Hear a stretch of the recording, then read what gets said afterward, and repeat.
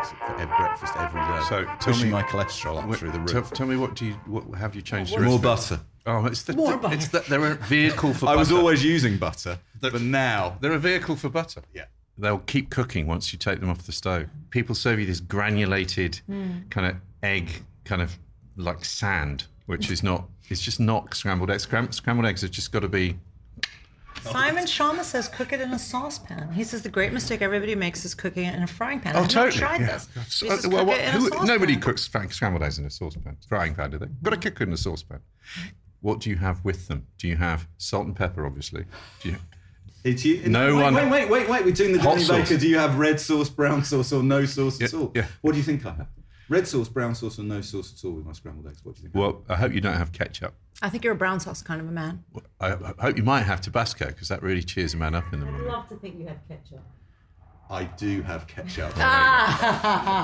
There's a fascinating insight into my personal hell. No, there's nothing wrong with ketchup. Ketchup. There's nothing wrong with it. You call it cat soup then? I don't call it. I was just saying catsup, just to be a twat. But, I hope you didn't catch that. I'm trying to speak slowly and carefully this week, because last week apparently some listeners couldn't hear me talking. Oh dear. But I think ketchup is. I mean, and also, can I say something? The point about ketchup is unjustly despised by a lot of people as being common, ridiculous, and Heinz, beyond any shadow of a doubt, delivers time and time again. I'm sorry, it does. And I mean, I've made my own, and the boys quite like it, but they will always say, "Yeah, it's quite good, Dad, but it's not as good as Heinz." Yeah.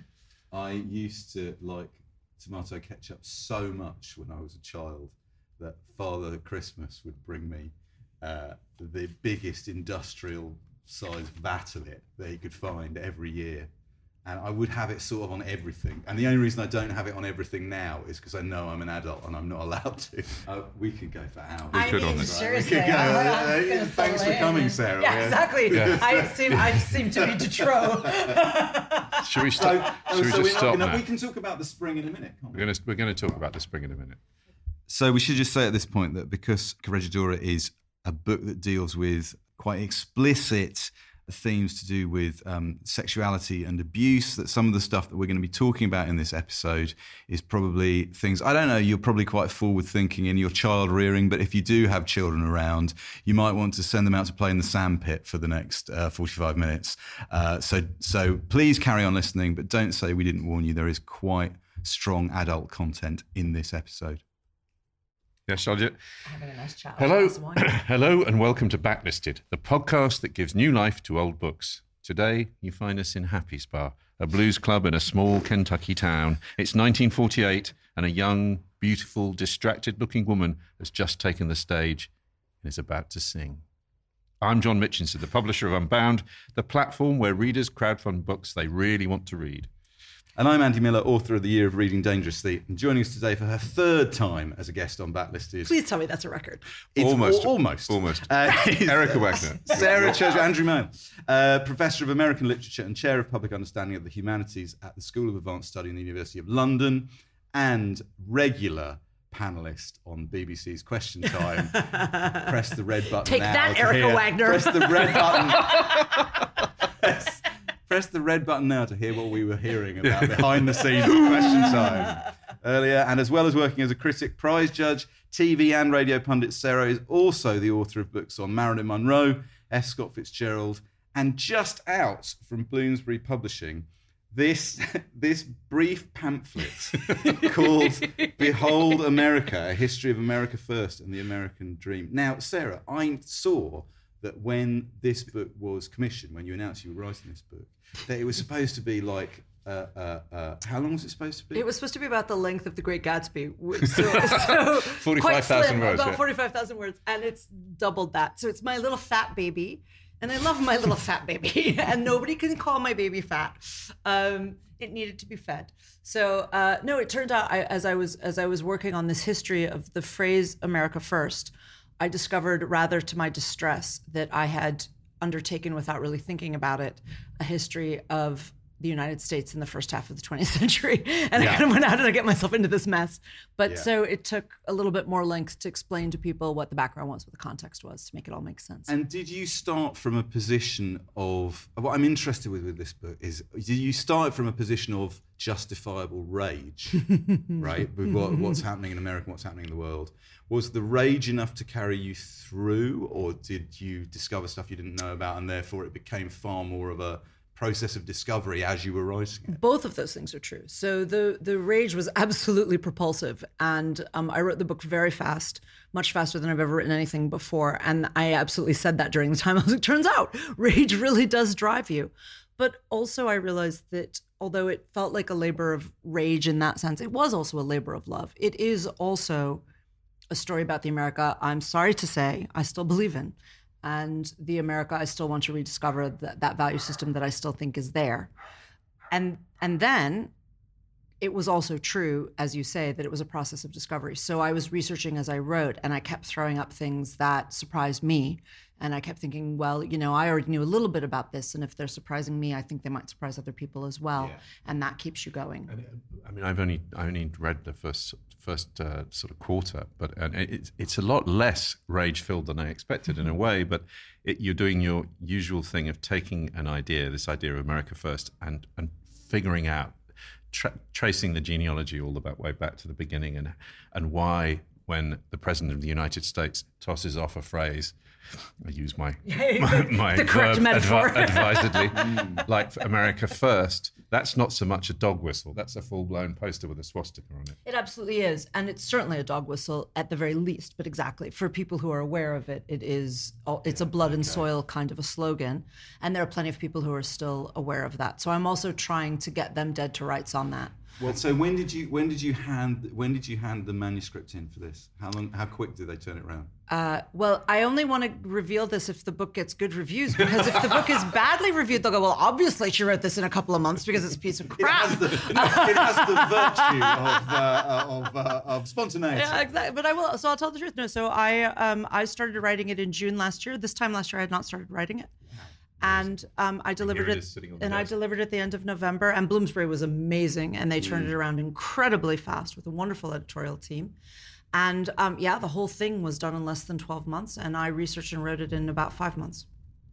I think the shame that I feel. Well, but as I say, if I got it all wrong, everybody's going to go, well, that was obvious. But spend longer next time, Churchwell. we dwell on it only because I think there will be, in the book that you're here to discuss today, Corregidora by Gayl Jones, which was first published in 1975, an acquisition by a commissioning editor working at Random House called Toni Morrison.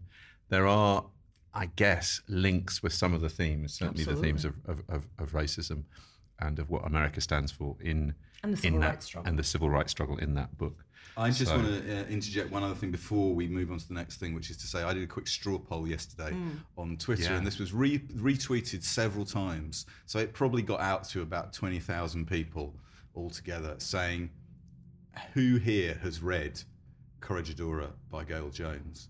And in the space of 24 hours, 2 people came back to say they'd read it. Okay, and which was my instinct. My instinct was that it was not well known, even allowing for, as you say, the fact that it was edited by Toni Morrison. And what I want to say is, finding that out, if anything, that makes me even more enthusiastic that we have the great good fortune to not have discovered this book, but to have the opportunity to talk about this book on the podcast, because the thought that so many of you listening to this have the opportunity to discover this book and read this book, it absolutely blew me away. And it's totally what we're here for. And it was a great choice of yours, Sarah, because I hadn't read it, you hadn't read it. I mean, I never heard it. Neither of us had heard of Gayl Jones or Corregidora. And as you'll see, we have plenty to say. There is a lot to say about it. Now, I should say also, and I have no idea I don't speak Portuguese. It is a Portuguese name, Corregidora. Well, so I was trained Corregidora. So I think we should just say it the way we say it, all of us. Fine. Because I don't know that anybody knows. So it's an anglicized version of it, but I'm going to say Corregidora because that's what I'm used to saying. And we can all say it the way we're comfortable with, because it's anglicizing a Portuguese family name is the title of the story. Just to clarify, there's already been and some Portuguese person will will come in and say, this is the correct way to say this. I went online, as I do, Okay. pronunciation. And they said Corregidora. Yeah, they pronounced it soft G, but I'm not Portuguese. Well, it might even be Corregidora. I don't know. But anyway, Corregidora. I think in Spanish it would be. The Americanized version was always Corregidora. All I'm saying is I don't want to second guess the way I say it all the way through. So we'll just have a differentiation in pronunciation. It's a name. It's a name. It's a Portuguese name. We've been here before with Tuve Janssen, haven't we? We have Tuve rhymes with duvet. Let's never. So, John, I believe you have a word from our sponsor. We do. We have it's delightful. Before we plunge into the darkness of mid-20th century Kentucky, we must welcome back this episode's sponsor, Spoke, the ultra-cool online menswear company. Spoke design chinos with a difference, ones that fit you and not the other way around. They have a fit finder. Enter a few simple details, and in under a minute, you'll have the perfect fit. You can choose from almost 200 size combinations. Something that interests me greatly, as my size seems to fluctuate these days with shocking irregularity. Spoke obsess over every single detail: fabric, lining, fasteners to the wash. Ordering from Spoke is like going to your own tailor without the hassle or expense. With Spoke, you get sharp, personalised design delivered in just 2 working days. Well, I'm going to find this out because I put my first Spoke order in today. I discovered it's now summer and my cords are of no use to me anymore. So I need a lighter pair of trousers. And I thought, you just sold that to my husband. I mean, I can know several people who will buy all that. Well, listen, if you're listening, Wyndham, as a backlisted listener, and I know you will be, if you go to www.spoke-london.com and place an order, you'll get £20 off your first order. You just put in the code backlisted20, backlisted20. Obviously, terms and conditions apply, but try it out. I have, of course, changed into my summer outfit that I describe as Dirk Bogarde in Death in Venice. The mascara is running down his face as we speak. Pre-death. Yeah. Anyway, To a point. from sharp strides to mean streets. Yeah. Andy, what segue. have you been reading this week? Well, last time on the podcast, we talked about Alexander Barron's novel, The Low Life. We did. And we mentioned in passing other novels about London that had been recommended to us by podcast listeners. Can I just say, everybody who's been on Twitter this week, we've had a lot of fantastic recommendations, and we discovered a whole new website, the London Books website, which has got novels set in London. One of the books that we'd been recommended, kind of in the Patrick Hamilton bracket, things like Of Love and Hunger by Julian McLaren Ross. But we'd also been recommended a novel by Roland Camberton called Rain on the Pavements. And I thought I was sufficiently enthused by our discussion in The Low Life that I thought, you know what, before I lose that enthusiasm, before we move on to the next thing, I want to read Rain on the Pavements. So I've been reading that.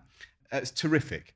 It's a sort of Jewish coming-of-age novel in the East End, Hackney, London. And it is really a lesser novel and more a series of short stories and pen portraits of a young lad growing up, and from his early childhood through to adolescence and leaving home. It's plainly very autobiographical. Roland Camberton, real name Henry Cohen, only wrote 2 novels. The first was called Scamp. The second is this one, Rain on the Pavements.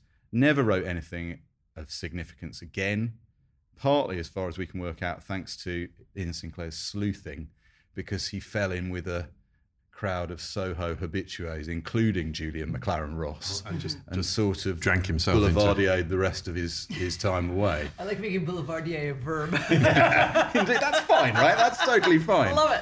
And so if you are interested in novels about London or novels about the Jewish experience in Britain, this is absolutely terrific. And certainly there are sections in here which, as Ian Sinclair says, you can see have strongly influenced his, what he would call his method. The idea that you would walk a street, you would walk an area, you would attempt to soak up to the best of your ability every shop, every person, every passer-by, every house, every family, and then try and turn it into something lyrical. And what I call writing, and what other people call psychogeography. Yeah. But so I'm just going to read a little bit here. The hero is called David. His best friend when he's a teenager, when he's about 15, is called Stanley, and they decided they're poets. And what they do is they leave the East End, and on Friday nights and Saturday nights, they travel to Soho, and they sit in a Soho cafe called the Cafe Mirandella. When was it written? It's 1951. I don't know. Okay. So it's like Scamp is 50, this is 51. Okay. So Soho in 51 is what I'm picturing. It's and the descriptions of Soho are beautiful. I was going to read a bit, which is a description of Soho, but then I thought we've done that before on the podcast with absolute beginners. So instead, I'm gonna read a bit about David and Stanley and how they live as poets when they're 15 in Soho, because it really made me smile. So here we go. David and Stanley made the Cafe Mirandella their headquarters and began to drop in, as they put it, whenever they were within 3 or 4 miles of Soho. So they specifically travel to a cafe in Soho where there's no one apart from them and one other old man. And they read one, so they came almost every Saturday night. So that though they lived in neighbouring districts, a long bus ride was necessary in order to bring about such a chance meeting that they might, quote, run into each other at Mirandella's. The stale, moribund cafe was brought to life by the entry of Stanley. The door opened and slammed to violently. Excited steps sounded over the wooden floorboards. Stanley flopped into the chair opposite David and stared deeply into vacancy. Chin on left hand, right leg sprawled out beyond the table. "What's the matter?" said David. "Where have you been?" Stanley said nothing. He had a taste for the dramatic and prolonged the silence and the posture. He seemed all right, however. His eyes shone with news and sensation rather than catastrophe. "Got the cigarettes?" said David, preparing to savour the situation in its appropriate Turkish aroma. Stanley brought out the packet with his right hand, leaving his position undisturbed, and shook out a cigarette. There were only 4 left. What on earth had he been up to? Still using only one hand, he lit himself a cigarette too, and finally looked at David with drooping eyes. "Listen," he said. He recited several stanzas. "Now I leave you, and I kiss you. This night is over. I must wander slowly homeward by the river. I shall linger so in memory forever." David remained for some moments, as usual, with his ear cocked attentively towards Stanley. "I like it," said David finally. "I made it up just now," said Stanley significantly. "You mean yes?" Stanley told David what had happened. He had been standing in the gallery queue for his customary Saturday afternoon visit to the theatre. A girl had been standing next to him. They had talked. They had sat next to each other in the gallery. Afterwards, they had had tea together. And after that, they had gone for a walk for hours and hours up and down the embankment from Blackfriars to Chelsea. He knew only her first name, Louise. She was French and on a visit to England. She was 15, just a year older than Stanley. Beneath Big Ben, as the clock struck 11, she had said she must go. Stanley had wanted that they should correspond and meet again, but she had said no. It was better their evening together should be unique, that they should know nothing further of each other in the past or in the future, that they should retain only a single memory of an evening when they were young. So they had kissed very quickly on Westminster Bridge and walked off in different directions as fast as they could without turning round. That, said Stanley, was why he had failed to arrive at the cafe, and that was the explanation of his poem. The encounter was placed in a special category. It was put at David's disposal, as though he too had been present, and they often referred to it when discussing girls. Like Louise, for instance, one of them would say to illustrate a point. Yes, for example, like Louise. So that's Rain on the Pavements by Roland Campton. That is a lovely little book. So that is in print, everybody. You don't have to go scouting or scalping for a copy. Rain on the Pavements. John, what have you been reading this week? Well, sort of a classic. I just was reading it because I'd got to the point where I was so despairing of spring. And I've had Edward Thomas's In Pursuit of Spring next to my bed for about a year. So I picked it up when it was still cold, when everything was not looking good. 2 days ago. Yeah, not that long ago. And read it, and it's a classic. It is a road trip on bicycle made by Edward Thomas from London, the London suburbs, Easter 1913. Leaves London and ends up going all the way down across the Quantocks and the Exmoor and down onto the Somerset coast. It's an important book because at this point he's 35, known as a literary critic, hasn't published much poetry. You cannot read this book without the shadow of the First World War hanging over it. Thomas obviously famously killed in 1917. Yeah. But between 1913, when he writes this book, and this is an explosion of creativity, it's a great journey book. I mean, if you like travelling by bicycle, if you want to know what the state of rural England and suburban England, that's sort of more almost why I read it, because I'm kind of intrigued by his riding through the sort of streets of South London. It's exquisitely done. He writes beautifully, obviously, about landscape, about weather. He's steeped in John Clare, in Hardy, in the literature of the countryside. He's known as a country writer, but you can begin to feel a kind of a darkness and a strangeness creeping into the narrative, which prefigures the poetry that is to sort of explode over the next couple of years. The book is inevitably published by the wonderful Little Toller, who bring these books to public attention. They have done an amazingly beautiful thing. They have put in Edward Thomas's own photographs in the book, which he had a little camera that he had, and it is prelapsarian, but it's also there's weird, the storm clouds in the culture that it feels doomed. The journey has a sense of doom. Anyway, here we go inside a bird shop. Linnets at half a crown were rushing ceaselessly against the bars of 6-inch cages, their bosoms ruffled and bloody as if from the strife, themselves like wild hearts beating in breasts too narrow. House-malted goldfinches, price 5 shillings and 6pence, were making sounds which I should have recognised as the twittering of goldfinches had I heard them among thistles on the down-tops. Little, bright, foreign birds that had been hardly more at home here than there, looking more contented.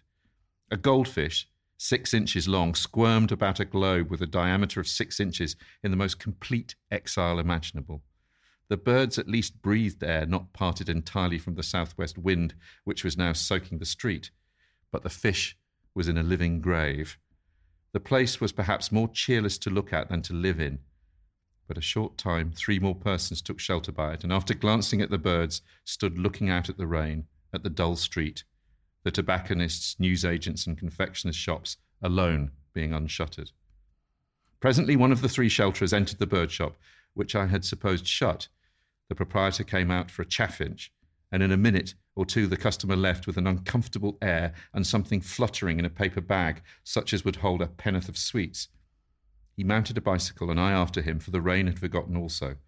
Not far up the road, he was apparently unable to bear the fluttering in the paper bag any longer. He got down, and with an awkward air, as if he knew how many great men had done it before, released the flutterer. A dingy cock chaffinch flew off among the lilacs of a garden, saying, "Chink." The deliverer was up and away again. Yeah, just a sort of book is full of these strange little odd moments. I mean, who knew that you could buy chaffinches and put them in paper bags? That idea of the gentleman's bicycle tour that really reminds me of, I think it was a play for today, or it's a film in the early 70s by Alan Bennett called A Day Out. Have you ever seen that? Yeah. Directed by Stephen Frears. It's one of the first things that Stephen Frears directed himself. And it's exactly that. It's a gentleman's bicycle club. Take a tour round the Yorkshire countryside in the summer of 1913. It's fascinating, that, isn't it? It's very subtly done. There's no heavy-handed moment of saying, and then this would all be swept away. And yet you feel underpinning it all is the idea that this is the end of something. Sort of and kind of blood sacrifice on the kind of horizon. It's if you like books about the English countryside, it's an absolute classic. Well, it's main event time, isn't it? Right. Drum rolls. Drum rolls. Now it's commercials. We've already shown our hand. We hadn't heard of this book. John and I were both blown away by it. I think this is one of the great discoveries of doing Backlisted for me. A lot of the time we'll do a book where you think, I've sort of heard of the book, or I might have heard of the author, This one, absolutely no trace. I hold my hand up, and no trace of it. Where did you first come across Gayl Jones or this novel? Well, both at the same time. I came across this novel and Gayl Jones at the same time as you did. And I'm actually really happy to say, in defense of education, as a now a university professor, I encountered this book in graduate school. And I was taking a course in African American literature, and I was in my mid-20s, and I had never heard of her or encountered this novel. And a very wonderful professor called Wanima Lubiano, who is still teaching and is still a genius, and she put this book on the reading list, and we were all blown away as well. And I've been teaching it ever since. That was probably 1994. I moved to England in 1999, and I taught it for a good 15 years here. So some of your listeners might be my former students, and they'll know it because of that. But so, sometimes it is as simple as that. We hear a lot about how the canon is bad and how the canon is exclusionary and how the canon is, but actually part of what the canon can do is, on a very simple level, is for a teacher to say, this is a book I'm passionate about, and I want to share this with 20 young people and see if they're passionate about it too. And I've been doing that with this book forever. And I realized when John and I were talking a little while ago that I was remiss in not having brought this book to your attention sooner, frankly. Because it is.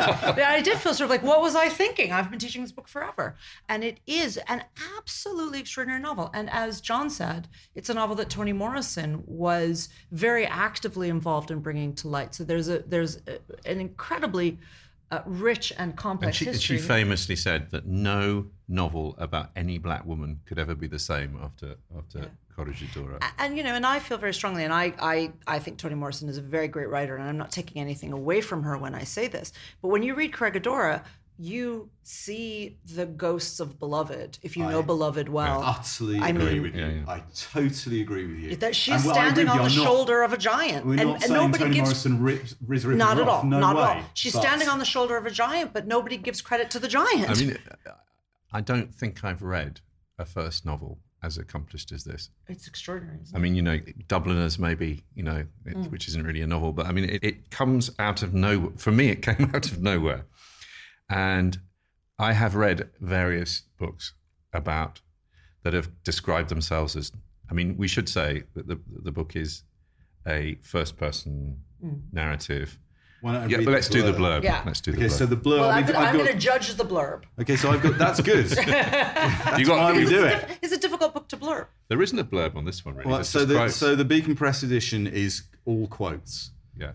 And they're great quotes. They're amazing quotes. We'll read some of them in a minute. But here we've got Nikki brilliantly sourced a Camden Press edition from 30 years ago. This is the only time this book's ever been published. Which I think was the last time it was in print in the UK. So it's from 1975, we should say, if we haven't said that. Yeah, and this edition comes from the late 80s. It was published by the Camden Press, which was based in Camden Passage, which is about 5 minutes walk from where we are now. Don't look for it, it's not there anymore. And so this is what it says on the back of this edition, Corregidora by Gayl Jones. Blues singer Ursa is consumed by her hatred of Corregidora, the 19th century slave master who fathered both her grandmother and mother.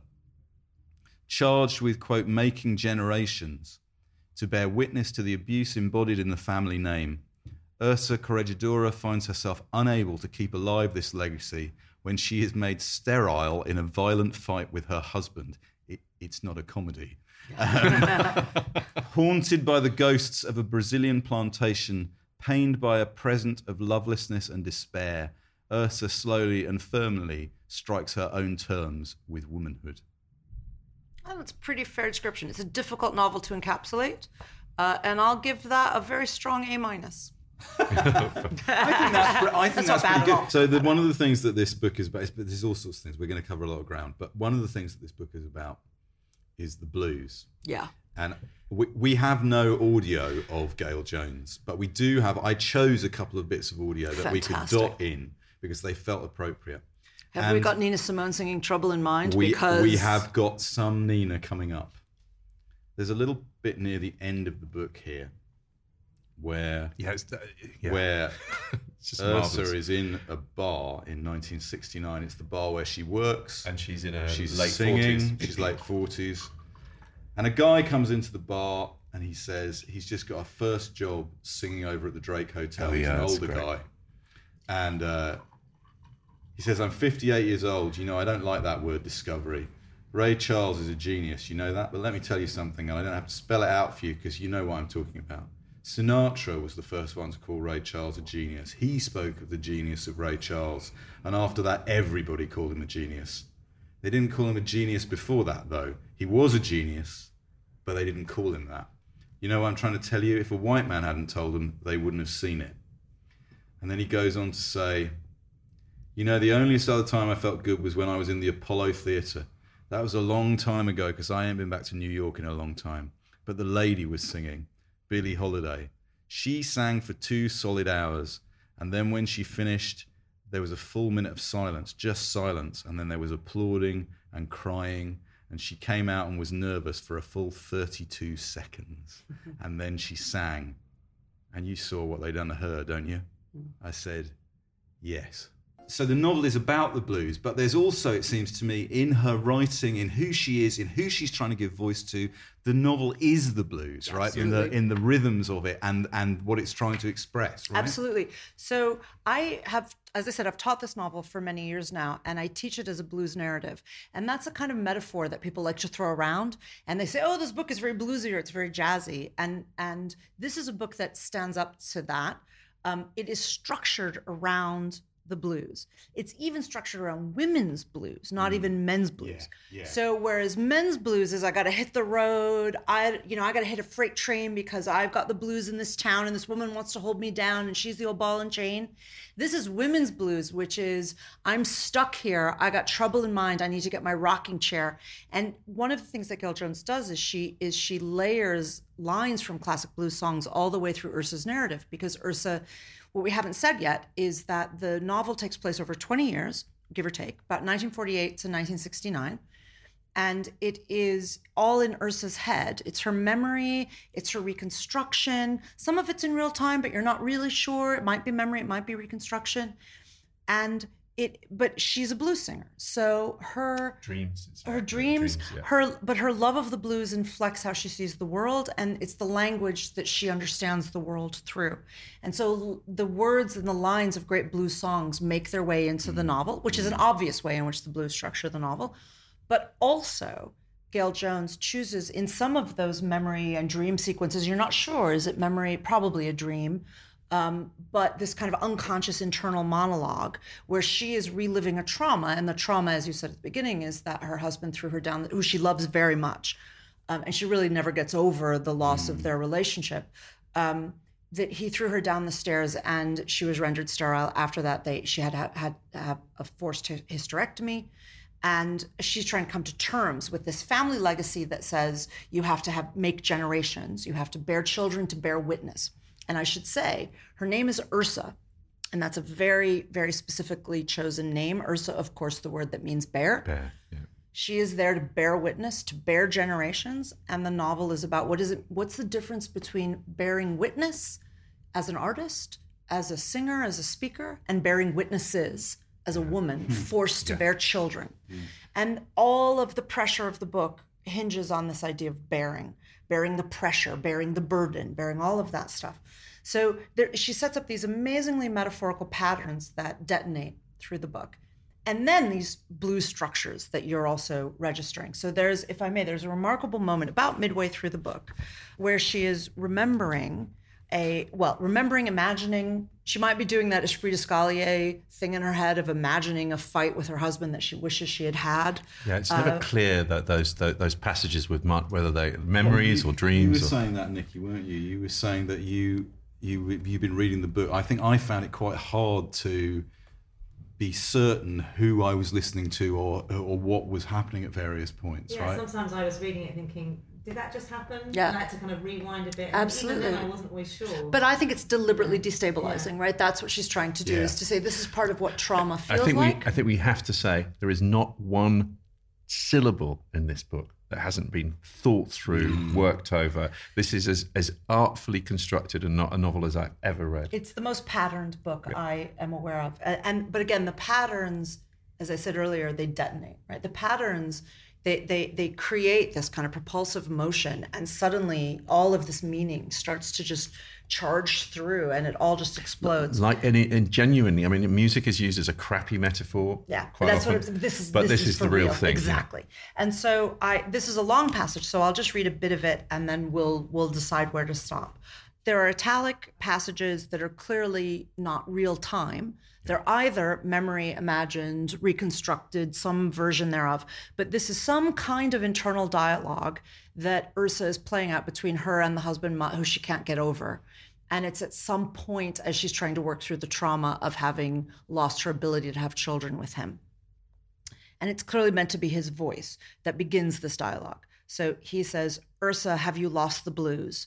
Nah, the blues is something you can't lose. Give me a feel, just a little feel. You had your feel. And we should say it's a very sexual book. Unbelievable. It's a very explicitly sexual book. So when he says, give me a feel, just a little feel, that it becomes clear in this context, it's very, very sexual. Give me a feel, just a little feel. You had your feel. Are you lonely? Yes. Do you still fight the night? Yes. Lonely blues. Don't you care if you see me again? Nah, I don't care. Don't you want your original man?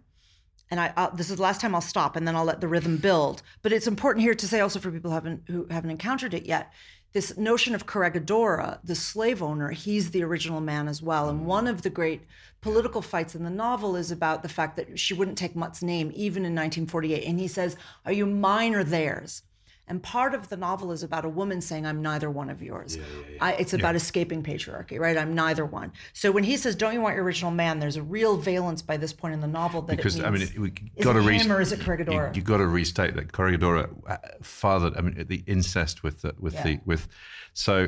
whole... And he whored out both her grandmother and her great-grandmother. So he not only fathered them, but he whored them out and also for money and pimped them out. And so did his wife. And created this tension because the generations are lighter skinned, and therefore they're rejected by their own community as well. So it's So one of the things that the novel exposes, and this is again something I talk about when I teach the novel, is that institutional American slavery, and this is actually about South American slavery, but slavery in the Americas, I should say.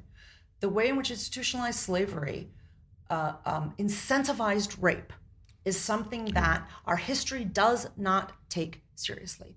And yet, if people are capital, then raping women gives you more capital. That's what Toni Morrison meant when she said you'll not be able to write a novel about a black woman in the same way. This is for me the genius, the tension in the novel, which drives the novel forward, is the tension between how do you bear witness, but how do you escape? How do you escape it? And that's exactly what the whole novel is about. Because as Mutt keeps telling her, as her memories of Mutt keep telling her, peppermint. that's a slave breeder's way of thinking. You got to bear children. That's a slave breeder's way of thinking. So it's a catch-22. How does she escape it? She's got to bear witness to the trauma that happened to her ancestors, but she also has to not be turned into a baby farm. And how does she escape that? And it's through the blues. And that's why this becomes so important. So when he says, don't you want your original man? By this point, about halfway through the novel, that's already built up a lot of tension, where it's not clear whether the original man is Corregidora, her great-grandfather who she never met, or Mutt, her husband, or what is the original man? And it's got all that bluesy inflection of original man. So he says, he's my man. Yeah, exactly. And so now, because I promised not to intercede again, I'm now suddenly becoming aware that I must be a terrible teacher because I interrupt this stuff all the time. So what I want you to hear is how often now in the dialogue that follows, all she can do is say no. And I think that's part of the blues dialogue in the way that this plays out too. So he asks the question and then she says no, and then it plays out. Okay, so he says, don't you want your original man? Nah, I know what he did to your voice, what you did. Still, they can't take it away from you, but ain't nothing better for the blues than a good... Don't, Mutt. Come over here, honey. Nah. I need somebody. Nah. I said I need somebody. Nah. I won't treat you bad. Nah. I won't make you sad. Nah. Come over here, honey, and visit with me a little. Nah. Come over here, baby, and visit with me a little. Nah. You got to come back to your original man. Nah. What you did. Just give me a little feel. You lonely, ain't you? I've been there already. Then you know what I need. Put me in the alley, Urs. Something wrong with me down there. I still want to get in your alley, baby. Nah, Mutt. What you looking for anyway, woman? What we stopped being to each other, I never knew what we was. Something you gave me once but stopped giving me. I want to fuck you. That ain't what I mean. I still want to fuck you. What you stopped giving me, I still want to fuck you. Nah. What he stopped giving you too? Yes. What you need? Yes. What you wanted from me? Yes. What you want from anybody? Nah. I still want to fuck you. Yes, fuck me. Let me get behind you. Nah. Sit on my lap then. Nah, I don't want it that way then. Fuck you. It's yeah. Right? And the thing there are two things I want to bring out of that passage, which I think is extraordinary. One is that it is a call and response blues structure, which is the blues structure is, I want to go down to the river, I feel so bad. I want to go down the river, I feel so sad. I want to go down to the river and take my rocking chair and rock my blues away. So the way they describe it in musical terms is, A with a variation and then B. And that's what she's doing here. I won't treat you bad. I won't make you sad. The very simple rhythms and rhymes that are coming through this. But for her to tell a story about sexual power and sexual politics and to tell the truth about it, which is that it's partly about withholding. And without you in any sense becoming annoyed. I mean, the dialogue in this book is as good, again, as any I've ever... I mean, you'd think with all that patterning that it would start to become a little annoying. Stilted or affected. Sort of affected. But I realized it's a short book. It shouldn't take long to read, but actually you kind of have to read it in that rhythmic way. Mm-hmm. You can't just skip forwards and sort of get on with the narrative because then everything is in it's poetry. Everything is in that language. I would like to say my observation about this book, which I haven't seen someone talk about, Sarah, but you may have a view on this. So I read this, and I'd seen that it had been edited by Toni Morrison, and as soon as you know that, there's a certain literary. I love Toni Morrison, but there's a certain kind of literary fiction. I think I understand what it was going to be, right? And then I looked at her biography, and we'll talk a bit about her biography. Yeah. But she was born in 1949.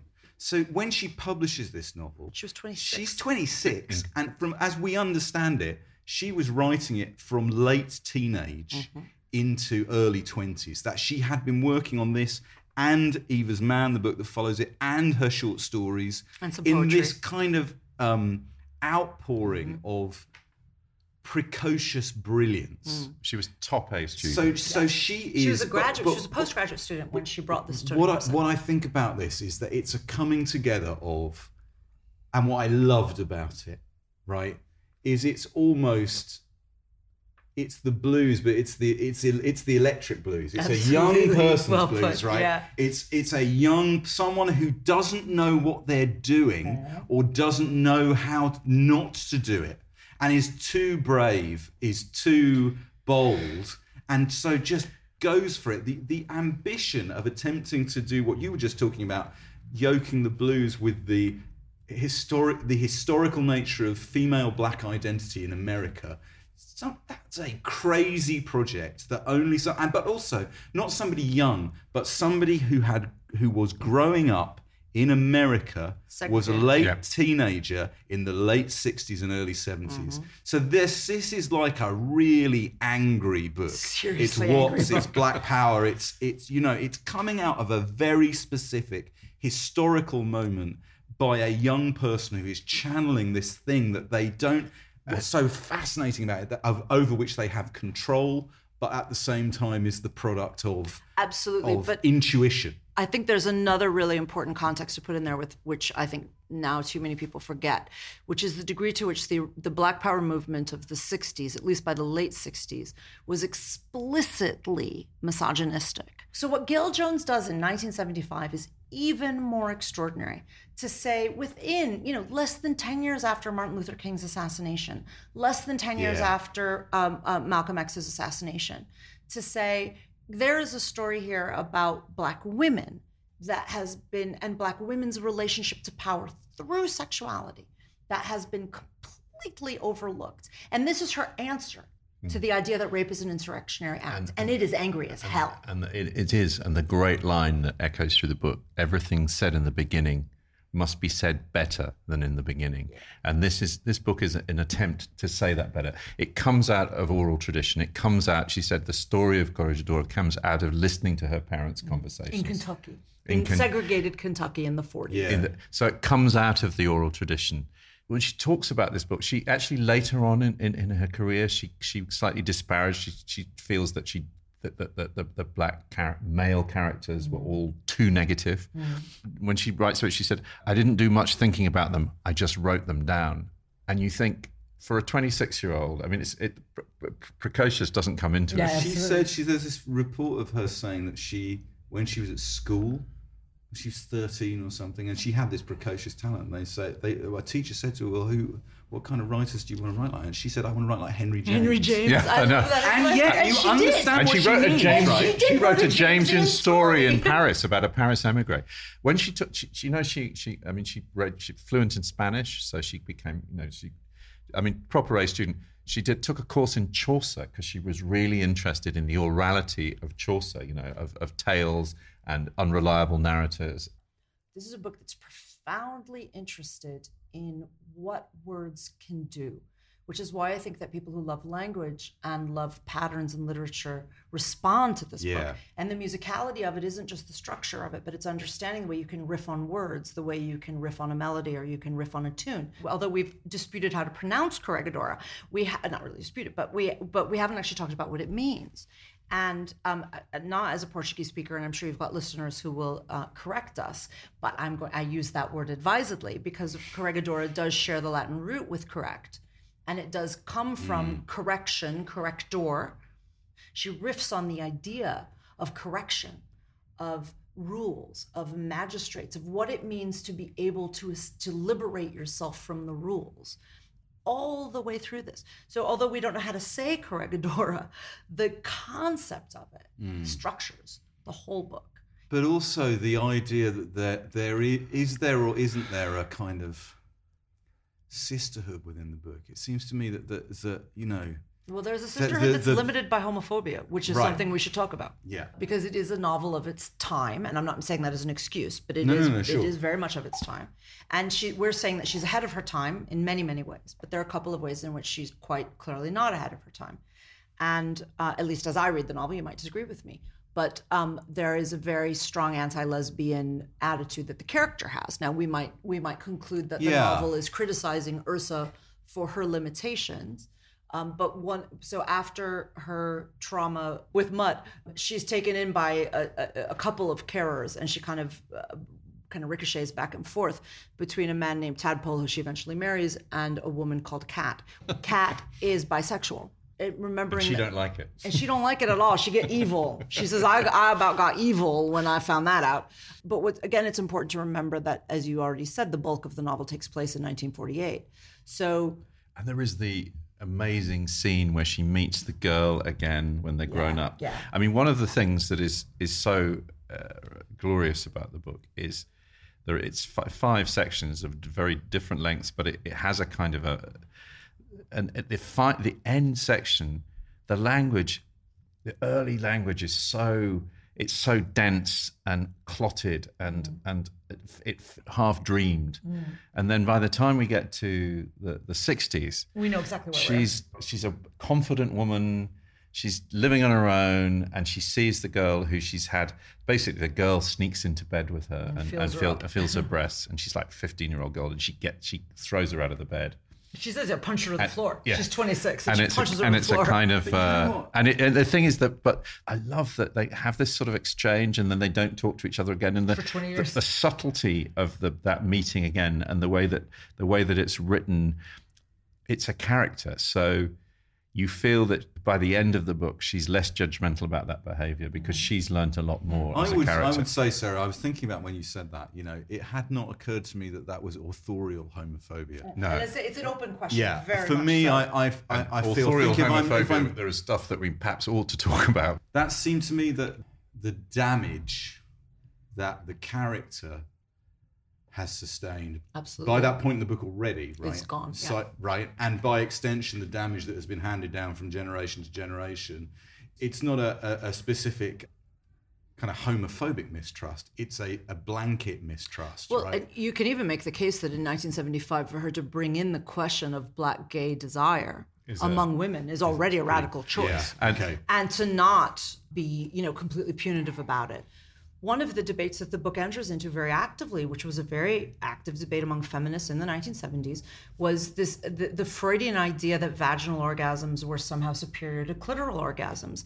And that got reactivated in the 70s as a kind of backlash to feminism. Yeah. And she's very actively engaging in that and making it very clear that she thinks clitoral orgasms are good. And that's one of the things that I think is very feminist about this book. Yeah. She's interested in pleasure. It's the question of where do women get pleasure and what's the line between pleasure and pain, and something she comes back to very explicitly all the way through it. So a bit of biographical stuff. I mean, one of the things that a lot of people who write about this book say, who know and knew Gayl Jones, is that they find it almost impossible, because they think she was a virgin. She was so virginal and scholarly. That's what I mean. That's kind of what I was talking about. And it's kind of the thing. How does she know all this stuff about sexuality? Is it imagination? Is it coming out of her family history? And that sense of her sublimating everything into art, sublimating everything into in the way that a blues singer turns pain into. I've got a quote like a crucible. Her brain was like a crucible. From an interview. This is an interview that took place in 1978. She was speaking to somebody called Claudia Tate, and I think her description of herself here is, I mean, you tell me what you think. She says, "I think of myself principally as a storyteller. Most of the fictions that I write that seem to come across, that seem to work, have been those in which I'm concerned with the storyteller. Not only the author as storyteller, but the characters as storytellers, those who are very conscious of speaking either to a particular person or to a particular people. I think there's also that sense of the hearer as well as the teller in terms of my organising and selecting events and situations. At the time I was writing the novels, I was particularly interested and continue to be interested in oral traditions of storytelling, Afro-American and others, where there is always that consciousness and importance of the hearer, even in the interior monologue where the storyteller becomes the hearer. That consciousness or self-consciousness is important in terms of the selection of significant events. It's, in other words, it's in keeping with the blues. It's performance. Yeah, absolutely. It's all performative. Right. It's a performed. Can I just interject very quickly, because you said somebody called Claudia Tate, and I feel the need to do a tribute shout out. Claudia Tate was a professor of mine at Princeton who was part of the generation that introduced me to Gayl Jones. She wasn't the particular teacher who did, but she was part of that generation who did. And she died prematurely. So I would like to just do a hat tip to Claudia Tate, who was one of the generation of black women who brought these books to people like us. Thank God you were here to put me straight. No, I didn't. I didn't mean that as spirit correction at all. No, look, I feel major elephant in the room here. Here is I would say, stone cold classic of 20th century literature. It ought to be read and known alongside The Colour Purple and Beloved. I mean, with all due respect to Colour Purple, it's in a different fucking class. Sorry, I'm not allowed to swear, am I? Let me do that again. Sarah, I could not agree more. But what happened? This is a book that comes with encomiums from John Updike, from Maya Angelou. James Baldwin says, Corregidora is the most brutally honest and painful revelation of what has occurred and is occurring in the souls of black men and women. And Darryl Pinckney, this is an important novel that is not in print in the UK, and nobody knows who Gayl Jones is. What happened? Maybe we should say a little bit about the biography, just to...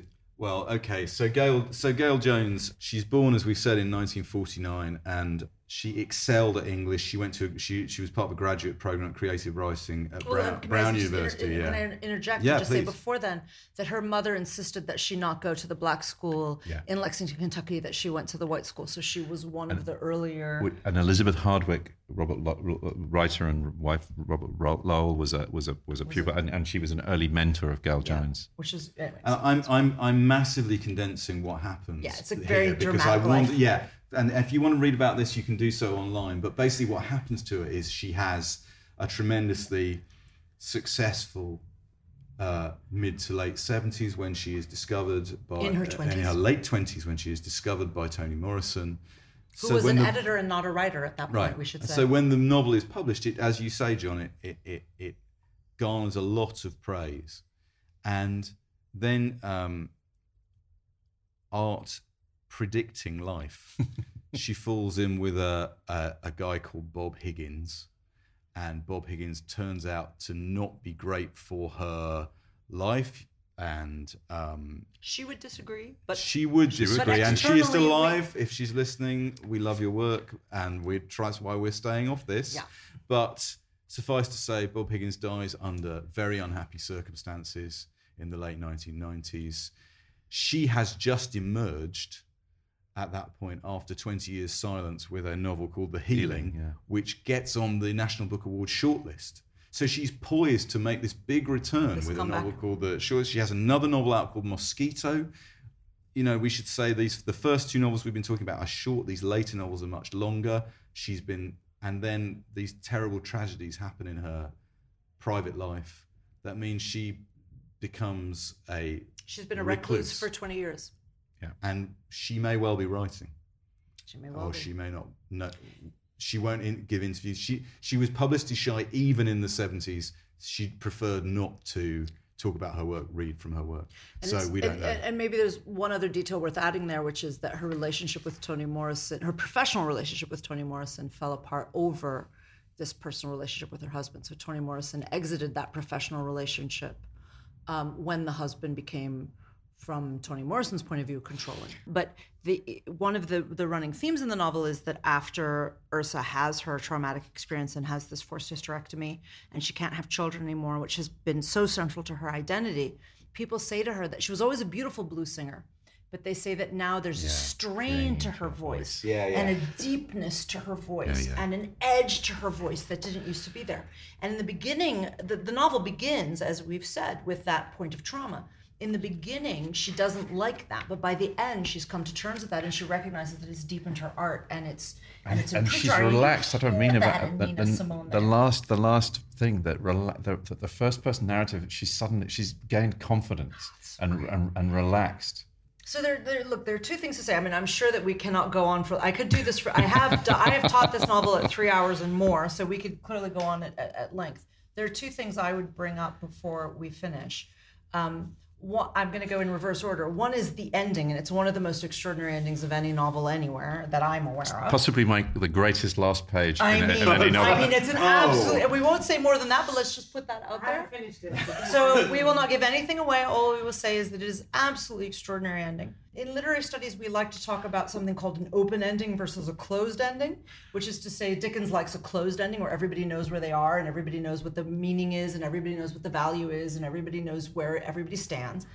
And this is a very open ending. It is not clear where we are, but it's extraordinary. So I'll just say that. And then the other thing that I think is that I feel, with all of the ways in which we've ranged across the brilliance of this book, one of the things that comes through the story in Ursa's memories and in these interior monologues that she has is actually the story of her mother, her grandmother, and her great-grandmother.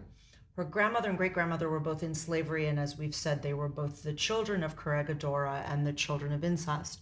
Her mother was not. Oh no, her mother was, but her mother then marries somebody else. So Ursa's the first one who breaks that chain and is not a child of incest. And she learns gradually over the course of the 20-year history of the novel the sexual history of each of those ancestors as well, which are incredibly important. So you get a legacy of slavery through the whole story, which we've suggested. I'm just worried that we've given the impression that the legacy of slavery is a background, but it's very central to the story that Ursa is thinking about. And in fact, making the legacy of slavery the daily pain of a contemporary character's life is what makes it one of the that's what made it such a revolutionary novel. And that women were equally culpable. So it's very much about how Corregidora's wife was also abusing women. You hated him, but But where was the love and the hate? Where was the pleasure and the pain? It's a book about false binaries, right? That she's constantly given either ors. Two humps on the same camel. Yes, hate and desire both riding them. You know what John was saying? You know, John was saying earlier about why is this not better known? It's difficult. Yeah, but also if this were published now, the historical moment we have the misfortune to be living through, which you have written about, Sarah, but also, so many issues that are live issues in America and in this country at the moment. Why is this book not? If this book were published now, it would feel entirely relevant, entirely important, and new. It would feel like a new way of talking about these subjects. I completely agree. I mean, I think anybody who's as we all have, loved Colson Whitehead's The Underground Railroad. I felt that jazz, Yeah, absolutely. Toni Morrison's jazz, Yeah. could not exist without Most this of book. Toni Morrison doesn't exist without this book. And jazz is almost like a conversation. There's, Yes. here's Gayl Jones's blues book. I'm going to find a way of writing around the blues with jazz. It's as if Gayl Jones gave Toni Morrison everything she needed to have her conversation, and as if she's been writing to Gayl Jones ever since. And when you only read Toni Morrison in isolation, you don't understand the other half of the conversation. And this novel, even alone, even if you don't read Eva's Man, this novel tells you the other half of the conversation. And it's 15 years earlier. And she was 26. And I mean, for heaven's sake, it is a novel that was so ahead of its time that it has finally found its time. Unfortunately, we have to end. But we want to say, I think there's something that we would love to do. We've, Andy, do you want to say? Yeah, well, okay. So John and I were reading this, Sarah, and we were thinking.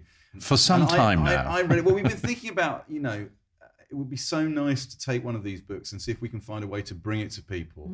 Because, often the books are great when they're out of print, and there are reasons why they're out of print. But I finished this, and I emailed John and said, you know what, I don't know if you've read this yet, but I really think this book deserves to be out again. If only we had some mechanism that we could access that could book books before people. You mean Because like this crowdfunding? book, but seriously, I don't want people to think. I don't want people to think. What I don't want people to think is that we spotted the book and then we're trying to push it out there. Well, you're not doing it with every book. This book is extraordinary. Well, Giant advert. It's taking no, exactly. No, what, We I are- we- want to we- make the point that This I book. don't feel moved often Yeah. to say, you know what, wouldn't it be amazing if we could get this book needs to be read. It should be That's on the point. curriculums Yeah. with As I Lie Down. As I lay down. As I lay down. I Absolutely. mean, Should be it's a that we come across things all the time. You think, it would be nice to see that back in print. But I feel at this time, when what is going on, as Andy said earlier, and I think there's a whole generation of people who would connect to this book. The power struggles in it. It's Yeah. about power struggles. Yeah. It's so yeah. What we're going to do, we're talking to Beacon Press in America. Amazing. What we would love to do is to crowdfund a UK edition through Unbound, and we will confirm the details of that in due course. We have to talk to the American publishers first, but we'll be coming back to it. So that's one thing we wanted to say. We also ought to say at the end of this podcast, we've got a new website which is launched today, backlisted.fm. It is both beautiful Okay. and useful, I think. It has show notes for all 65 of the episodes. Does it? It does, yeah. Blimey. Including links to buy all the books that that Wow. are discussed, all the added extra reviews and clips, and also our rapidly expanding program of live recordings at festivals over the summer. It comes alive. Backlisted comes alive. Live at Budokan. Intensity in 10 cities. Yeah. It is the backlisted.fm. It's everything a backlisted fan has ever hoped for, and we know you'll tell us if it isn't. Andy? Yeah, so that's backlisted.fm. That is great. That means that apart from anything else, people will stop asking us if there's a list anywhere of where all the books are. We've taken the list and made it We've made it into a website. FM.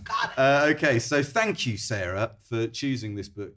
Thank you to our producer, Nikki Birch, to Unbound, to our crisply ironed sponsor, Spoke, and to Joe Hodgson, who has heroically listened to all the episodes and turned them into top-notch website copy. That's why you couldn't look me in the eye, Joe.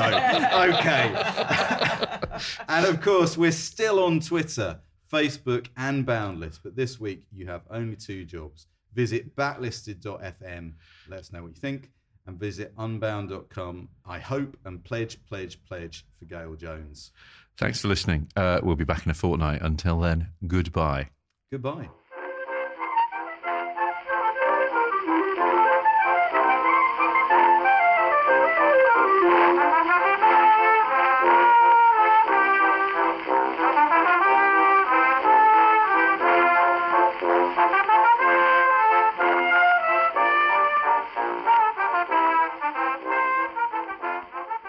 if you prefer to listen to Backlisted without adverts, you can sign up to our Patreon. It's www.patreon.com/backlisted. As well as getting the show early, you get a whole 2 extra episodes of what we call Locklisted, which is Andy, me, and Nikki talking about the books, music, and films we've enjoyed in the previous fortnight.